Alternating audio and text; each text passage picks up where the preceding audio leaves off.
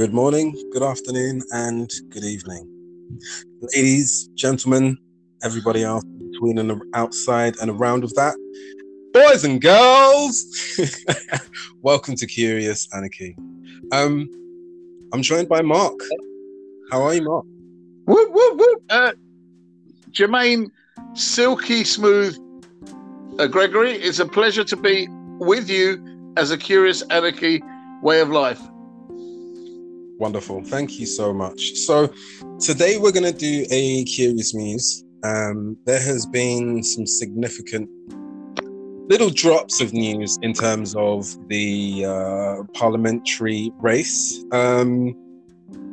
as well as some other things, some other bits and pieces from around and outside of that taking place this last couple of days, I think it's been.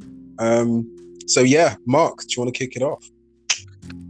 Yeah. I mean, what's interesting, Jermaine, is that the selection for the new leader of the Conservative Party of the United Kingdom, which has come about because the resignation of the former Prime Minister Boris Johnson, for the first time that we can remember, a politician, a member of Parliament, a leader of the House, a leader of the party, resigning because of his actions and morality rather than over a specific policy, which is normally the case. So what we've got following that is that the Conservative Party, in the way that it elects its leadership, seems to be in favour of proportional representation, which is the people that get the biggest votes go forward, and then you have another run of the leading vote people until you narrow it down to two, and then you have a winner. That is a luxury that is not afforded the country, so that smaller groups like the Green Party don't have a chance at all of winning an election because the party mechanism is not big enough compared to the money and investment in things like the Conservative and Labour parties. So it's very interesting that they have a schizophrenic approach to elections and to democracy. It's okay for their party, it's not okay for their country. So what we've seen today...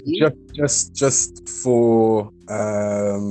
I don't know if it's legality or liability. The use of schizophrenic is a kind of it's a word that shouldn't really be used. Okay, sorry, I because it's not a medical thing, right? Sorry, I replaced that with the term very schizophrenic, because it's extreme schizophrenia that they're showing, where they have a complete and utter different brain set for a national election and for a election within their own party. So I think that might be quite harmful to those with schizophrenia. Listen, anyone who's got schizophrenia, I apologise. I support you 100%. And you live in the real world. What we're talking about is a fantasy world, and in the way that perhaps J.K. Rowling or Terry Pratchett might. I'm allowing this to sort of run in the fantasy world of that the Tories mean anything to the working people. Interesting. One other little drop of news. Right. So, Mo Farah. Right. So, I know you're going to jump out of the one we were having and go into that. So, Sir Mo Farah, a winner of in two separate Olympics, double gold medals for the United Kingdom in 10,000 and 5,000 meters. So in two consecutive Olympics, won the double, which is almost unheard of. Arguably, Great Britain's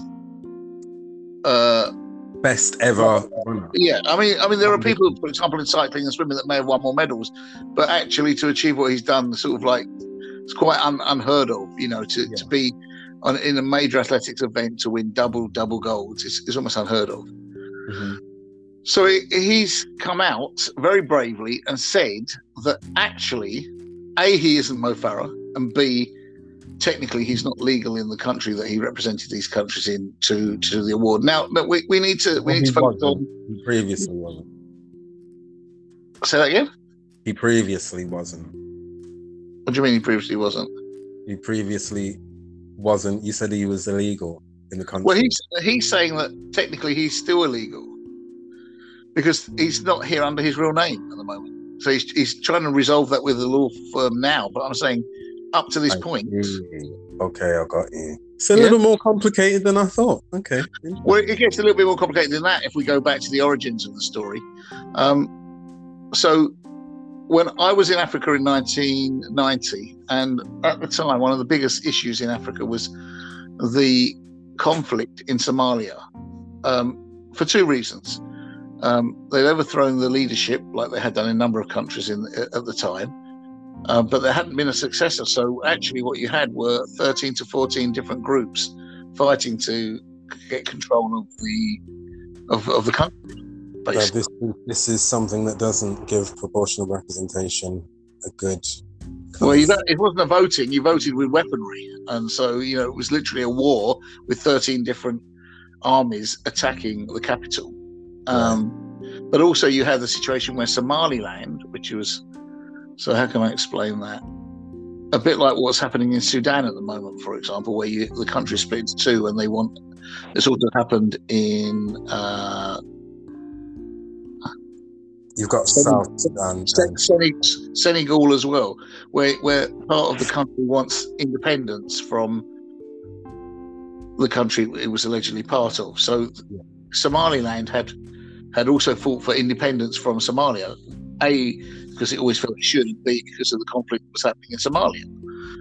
Anyway, long story short, his father fought and died in that war. Uh-huh. And having heard that his father had just died at about the age of 4, he was then taken by an aunt, and I'm using 2 fingers as abbreviation marks because I'm not sure if it was a real aunt or not.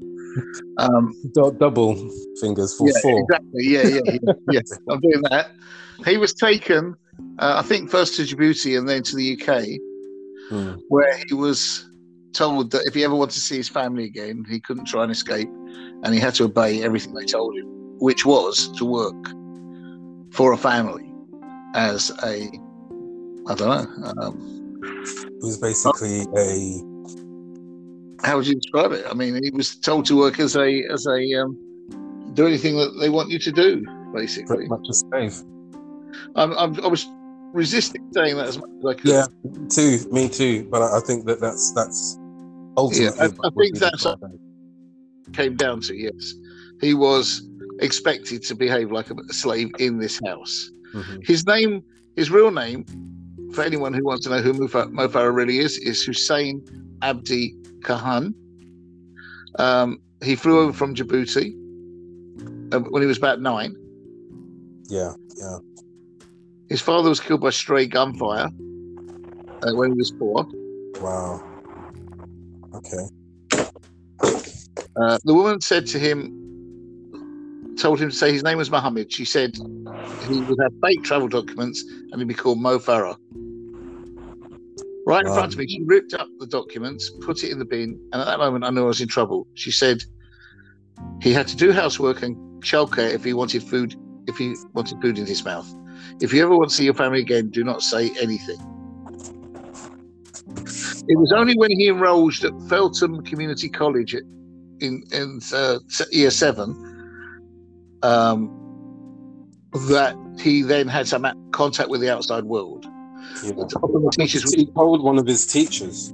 No, he told. No, they assumed he was an unaccompanied refugee. They didn't know that he was under a false name and everything. That's only just come up now. He was often seen as unkempt and uncared for. It was his PE teacher that first noticed a transformation of the boy when he hit the athletics track. And PE seemed to be the only language he really understood because he wasn't speaking very much English at the time. Yeah, of course. And the rest of the story we kind of know because from then on he went on to represent local, state, and then eventually national interests. But what's say that like he was working in government?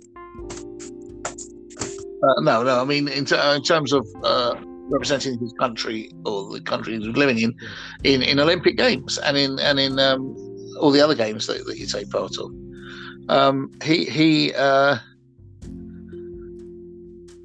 He's been very brave to come out now and say all this because there's a number of different ways people could respond to it. But the reason I think he's done it is A, he's got children of his own now, and B, to highlight the unspoken about people that are being smuggled around the world. So we talk about illegal immigrants who come by boat as families and what have you, and we talk about people that follow safety routes of refugees. What we don't talk about is this kind of smuggling of children as slaves in modern day slavery, and with absolute fear of their lives and the lives of their families. And this is even quite an interesting point because of the whole sort of conspiracy theory. Conspiracy theories going around the smuggling and trafficking of children, and quite clearly, it's happening. Well, I don't believe that those theories focus on this kind of smuggling. I think they're more interested in kids that are taken out of the countries they represent, rather than the worldwide market to do this with kids who are receiving absolutely no support at the moment. Anyway, I mean, a lot of these conflicts are generated by the countries that people go to, and certainly the arms. I mean, these 13 tribes that attacked Mogadishu all got their weaponry from somewhere. It wasn't self-induced. Right. So, what I'm saying is these are conflicts that people want to forget about. They don't particularly want to talk about. It's not part of that conspiracy theory idea, because that's much more about, if you like, the idea that nice American kids would be taken away and some kind of thing. So I don't genuinely believe they're concerned about Somalian or Djibouti children. Djibouti, as it happens, is called a republic, but it's actually an army base for the French army. So some of these things need to be looked at, because they still have the legacy of colonialism and of control by the West. Somalia certainly has for a long time. This is very interesting, because it's I mean, as we're just exploring it now, it's opening up all of these other doors. I mean, the thing about it is, it was brave of him to open the discussion. It's also going to be brave to see how long that discussion will be had, because I think a lot of the issues people don't want to talk about them. Just to let everybody know, wherever you are in the world, he's going to be on TV. He's got his own documentary coming on the 13th of this month, which is, when is the 13th? Blimey. Next Wednesday, is it? No, it's this week, isn't it? Wait, is it? It's the 14th. It's Wednesday. Yes, this Wednesday. Yeah, this Wednesday. So that's going to be a show that's going to hopefully reveal all. But I think what we need to keep in mind is that this will be a temporary discussion, because governments won't want to discuss the legacy of why this is happening, and the legacy of how many children are involved in this kind of right. And how old is he now? Now, maybe mid-30s. Yeah, I'd say something like that. Yeah, he's just finished running, so he's around between 28 and 35. I would have thought, but he's already competed in 2 Olympics, which would have been 8 years apart from each other, added together. That's kind of like your run, really. 3 out at a push, I would imagine, depending on the sport. He now does marathons, but obviously it's not the same as the commitment to train for an Olympic event. It's quite different. And what's interesting is that in all the time that he's talked about this journey that he's been on, Somalia still doesn't have stability after all that time. So virtually his whole lifetime, there still isn't that kind of stability that people would have hoped by now would have been the case. So that's quite interesting. The whole of his journey, the whole of his lifetime, and still the people of Somalia are suffering. Right. So this is going to be interesting for pointing the spotlight at Somalia and trafficking and children and all of that. Yeah, but I think it'll be temporary. I think they'll move on to something very quickly. I think for those who might be quite curious about it, or for those who maybe have seen Mo Farah winning the Olympics, don't really know much about him other than, he's this sort of superstar sports personality. Going behind the veil, as it were, going behind the curtain and finding out more about who these characters are, I think that might maybe reveal some things. He's revealed his real name. So what else is there to be revealed? Surely these are just the not the spoilers. This is the trailer. I think he's What revealed else the is in bulk. here? I think he's revealed the bulk of what's going to be the contentious part of it. He's 39 years old, and as you know, he's been made a Sir because of his achievements representing the UK in athletics. Now, having done all that, he's now at almost 40 years old, being questioning everything about his existence. So, for example, does he change his name? Because everyone knows him as Mo Farah, but does he change his name? In fact, do you remember the Olympics where he was doing the Mo sign when with Usain Bolt, when Usain Bolt did his sort of thing? Yeah. All of that would have to change, technically, if he was going to change his name back to what he originally started with. Yeah, that will have to be an H, won't it? Yeah. So it's just interesting that all this has come up. So that's where we wanted to start today, really.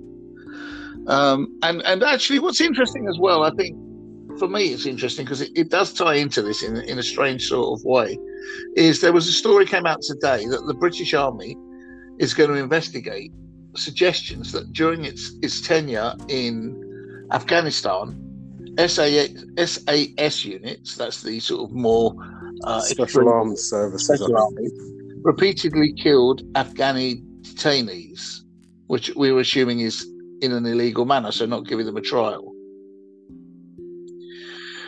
A newly obtained military report suggests that one unit may have unlawfully killed 54 people in one 6-month tour. Wow. Now, this has come up. This has come up during the speeches of the people who want to represent the Tories in the as the new party leaders, and some of them are saying this is a good thing for the British Army because they, you want to weed out that kind of behaviour, and that's all very well and good from that perspective. But from the perspective of, we were just talking about the results of conflict in Africa, and here we have another example of in sort of Asia of how the British Army is perpetuating wars and killings, because if you kill people like that, you can guarantee that their children or grandchildren will grow up with a resentment towards what happened to their relative. Mm-hmm. I think that's quite normal, What's quite normal? That you imagine as a child seeing that happen or knowing that happened, surely that would build some resentment. Yeah, I think it would. Let's be clear, it's not normal for someone to be killed in that manner because...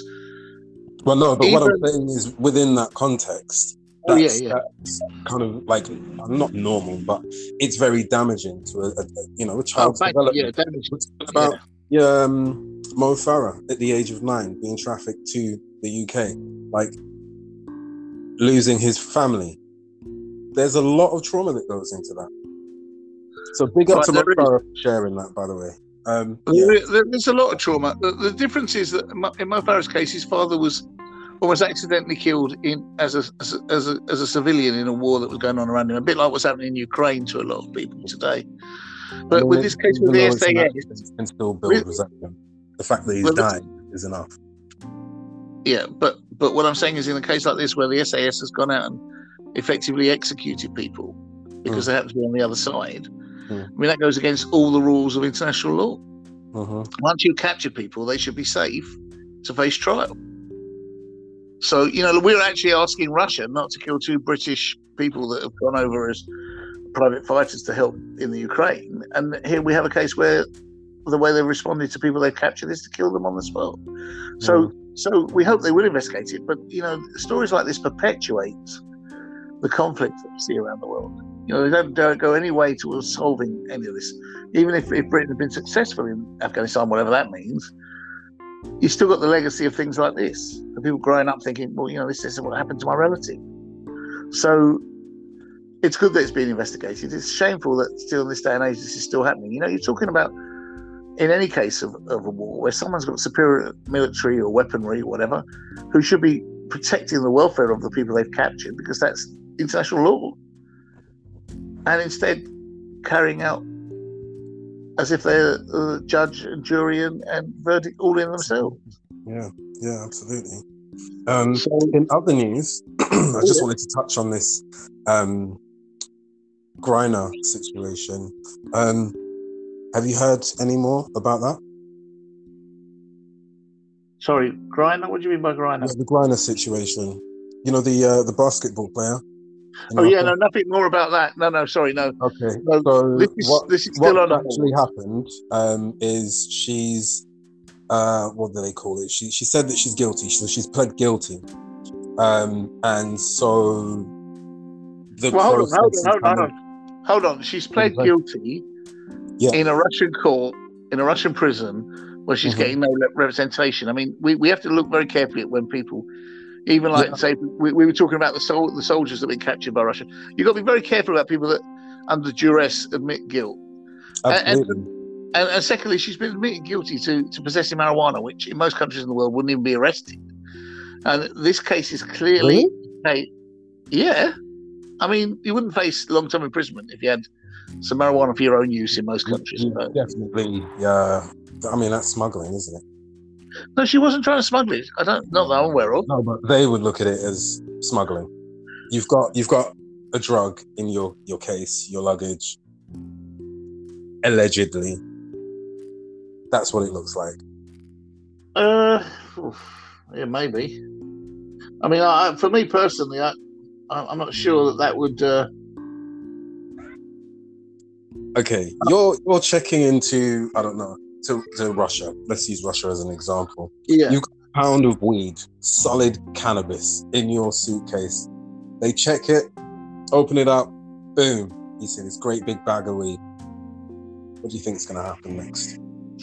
Well, okay, if you're smuggling weed, it's got to be enough for you to sell. If you're taking it for your own usage, like there is a difference in how much. There is a difference, and I think that there's a difference depending on the country that you're in. But I don't think that you can kind of bring drugs in that sense, which is a shame, really, because it's not really a drug; it's a plant. But anyway.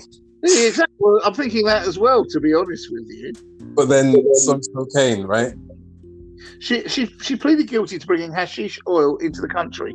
I would argue that's for your own use, personally. But I mean, I'm not going to get deep into this because, in a sense, it doesn't matter because her case is what's the word I'm looking for? It's an example. It's not she could have been found guilty of anything. That's not the issue. The issue is it happened on the eve of the war with Ukraine. And she's been there since the beginning. Well, she's been in prison since then. But what I'm saying is it's being held as a kind of bargaining chip. That's the word I'm looking for. Yeah. And so I don't see it as a real case, to be honest with you. I actually don't think very much would have happened if it had happened 2 years ago. Something? I was reading something about it, and it said that the conviction rate in Russia was something like 90%. I still don't think very much would have happened if this had happened 2 years ago, Jermaine. I'm sure. I think it's much more relevant. The pressure wasn't on. I think it's much more relevant that the war was about to kick off and the sanctions and everything that have been focused. I mean, the world opinion against Russia. This is a bargaining chip. We've seen these things happen time and time again. There's the whole thing with the British government and Iran with the case where that woman was in prison for 6 years and then Britain finally paid the debt they owed in the first place and she went out straight away anyway. And it does seem really odd as well that they have captured. No, technically it wasn't Russia, but it was a Russian organization or Ukraine allies in Ukraine have captured 2 alleged British soldiers, Russia have a sports personality. UK and US. Yeah. No, I think it's all about that, and it's very little to do with this. Like I said, she could have been found guilty of anything, isn't it? But that's what I mean. They've got somebody from the UK, or 2 people from the UK, and 1 person from the US. Yeah. Now the difference is the 2 people from the UK. They got 4 people from the UK now, but the 4 people were caught in regions of Ukraine fighting for the Ukrainian army against the separatists. But still. Right. The difference is this started. No, but this case started at the beginning of the conflict, before it even started properly. But it was a point where the West was saying, if you go ahead with this, there can be sanctions to follow. So it was a perfect bargaining chip if you think about it logically. I don't think there were thousands of Americans they could have arrested at that time in Russia. So it was a perfect opportunity. It was a very opportunist moment to do that. Of course. Which brings us on to the thing we started with, because all of these questions are going to have to be dealt with by the next leader of Parliament, the next Prime Minister, who at the moment the Tory will be part of the Conservative Party, and at the moment the Conservative Party is taking until September the 5th to discover who that person will be. Don't the schools go back around then? Yep, absolutely they do. So in theory, by the time the schools go back, at the same sort of point, we will know who the new leader of the Conservative Party and the new Prime Minister until the next general election will be. Now, first of all, we have to say this. The fact that the UK is allowing Boris Johnson to carry on leading the country after everything he's been accused of, and the reason he's been asked to step down and he resigned, is, if any other country was doing it, it would be seen as macabre, as bizarre. As something like absolutely. Like the fact that he's even been in this long, it felt like a dictatorship. That's all it is. Well, it's like, if imagine a doctor who found guilty of bad practices in his hospital, but you're going to let him stay on until you hire another doctor. It's like, I mean, that's a very strange scenario to go, to persist with. But us having. If we leave that aside, we've got the situation now of 11, it was yesterday, although it's probably come down to about 7 today, leading Conservatives who are fighting for the right to become the leader of the party. Now, one thing needs to be pointed out for those who don't know the politics of Britain very well, is that the Conservatives traditionally were a very... I guess you'd call them right, obviously a right party to the right, but they were kind of just to the right. And what Boris and his friends have done is push it much more to the right. To take the votes off people like Britain First and the UKIP parties, but also to push the kind of politics of what they consider their voting populace to be. And they have been quite successful in doing that. Oh, very successful. The reason I bring this up is there are large numbers in the Conservative Party that don't recognise the party they belong to today, because they recognise a different type of party that, when they were there, was not the face of what it is today. So it's kind of gone back to a kind of Margaret Thatcher era. So we've had like 30 years of a different type of conservatism, and now we're back to the Thatcher era. So the legacy of this election will be defined by which wing of the party gets the most votes. And that's important, because there will be a power struggle now for that. A power struggle based on personality, politics, and that kind of idea of where the heart of the party lies. This will be really interesting in terms of what happened with Labour back in 2019.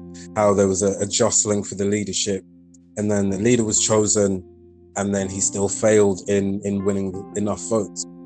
How the vote breaks down within the party. Now, I mean, we could see diversification, I guess, of votes potentially if they choose to go more to the centre of the right.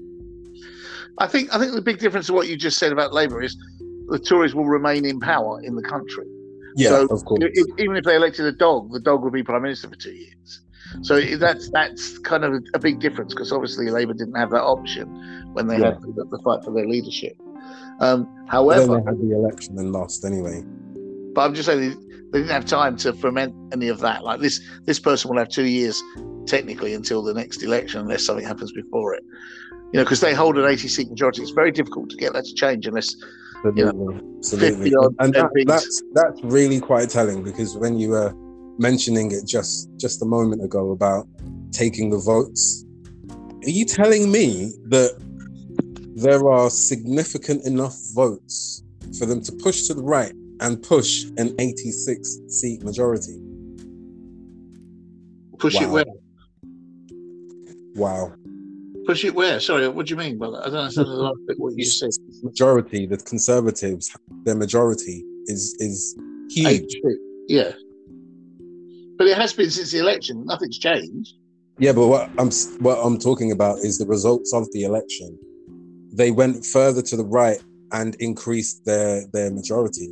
Well, you can put it like that if you want, but it was actually a straight shootout between two parties. So again, it wouldn't have mattered what if it had been to the left of the Tory party. It wouldn't have made any difference because it was literally a shootout between Labour and Conservatives. And at the time, you know what I'm saying, because you made a point about it being about them pushing further to the right to take the votes off the UKIPs and the Britain First. Oh, I see what you mean. Sorry, yeah. Well, I'm talking about in terms of collecting up those additional votes instead of having them vote for those other smaller parties. That's quite interesting. I find that how that breaks down quite interesting. It wasn't as simple as that because also there was the whole Brexit thing as well. So even having a different Brexit vote still retained it. But the point about that is that the Brexit vote captured all of the Conservative voters, whereas the move to the right was capturing a certain stream of people that would normally not have voted Conservative, would have voted for more extreme parties, who then would give extra voting to the Tories. But you have to remember, in a lot of cases, in the election, they won seats in places where it was mainly Labour in the past. So what actually happened as well there was that Labour supporters had been instrumental in pushing for leaving the Europe, and the Labour Party wasn't reflecting that. So that's why they have such a huge majority. It was a combination of 3 or 4 different factors all pushed it towards that. That won't be the same in the next election because we're not voting to stay part of Europe or not. That's already been established. So actually, it will be more about policies. And the biggest policy that the country has had is that we've had over 12 years of austerity measures on the poor. So that literally the poor and their wages haven't increased in 12 years. And many sectors have lost their jobs. I mean, the latest ones will be the whole, something you know very well, the entertainments, what do they call it? It's not called the entertainment industry. The leisure industry, what do you call it? You know, like the tourism. Bars, no, but bars, pubs. Hospitality. Thank you, hospitality. The whole hospitality sector has huge amounts of losses in terms of employment. Even today, it's not nowhere near back to where it was because of the effects of COVID and the effects of the economy. So we face another 10 years of austerity. It's just how they've handled the whole pandemic. But we face another 10 years of austerity because most of the people standing at the top of the Conservative Party leadership battle now are trying to say, well, we can't solve this by taxation. We can't bribe our way out of this. We have to go through the hardship so that we can have money in the end and rebuild the economy. So what you're saying is we've had 12 years of hardship. We're going to face another 5 or 6 years of it before we even looked at seeing the light at the end of the tunnel. So one of the biggest factors for, what's his name? Who's the guy leading the polls at the moment for the Conservative Party? Sunak. You know, Sunak, the Chancellor of the Exchequer. He was against Boris's idea of giving sort of making tax easier for people and giving them handouts because he felt that was a backward step because it's going to just make inflation go even higher.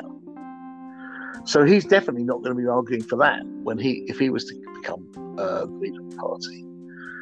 And a number of the other candidates are saying there's no quick solution to this.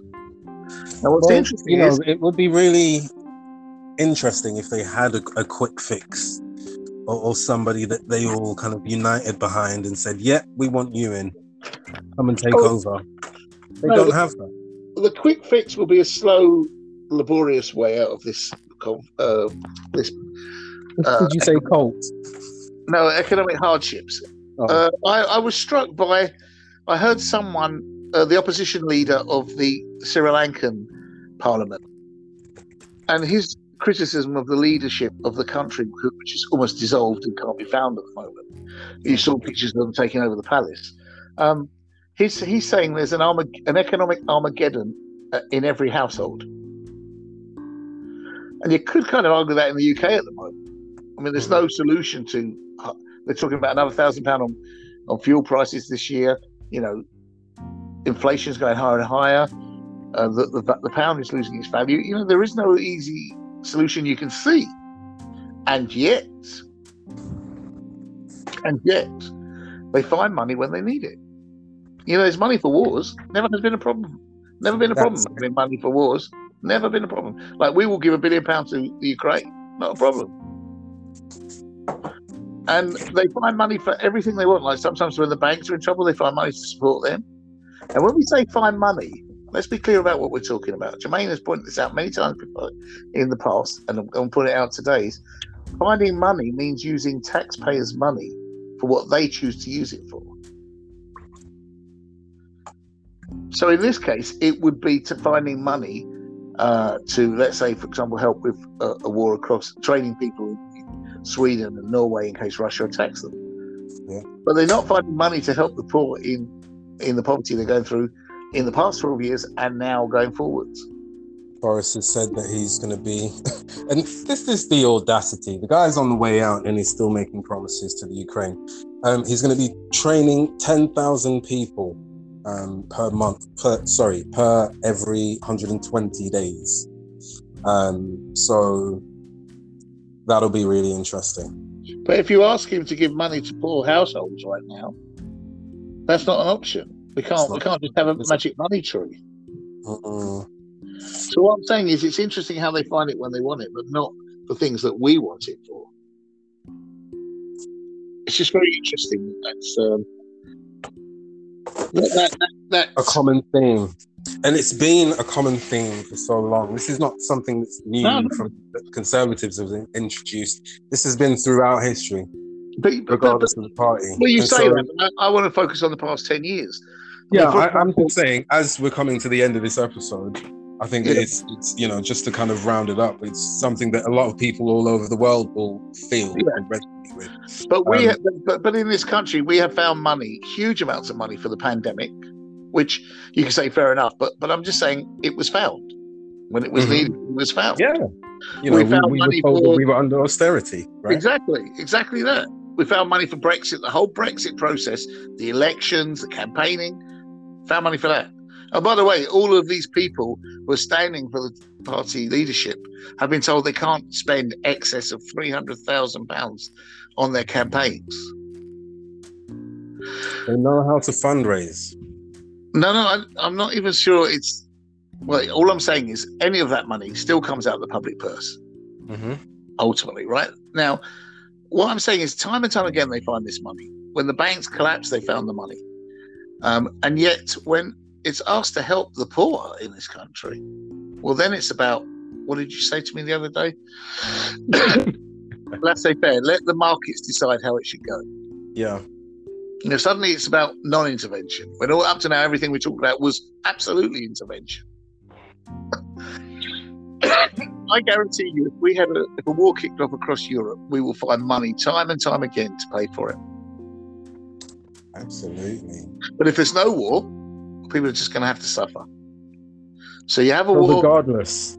I was about to say, yeah. Either way, people are going to suffer. So if you're listening to this in any country around the world, just bear in mind, in times of hardship, in times of peace, we suffer. In times of hardship, in times of war, we suffer. And they claim that they're doing this on behalf of their populations. It would be so nice and so useful if people could stand up and say, you're not doing this in my name.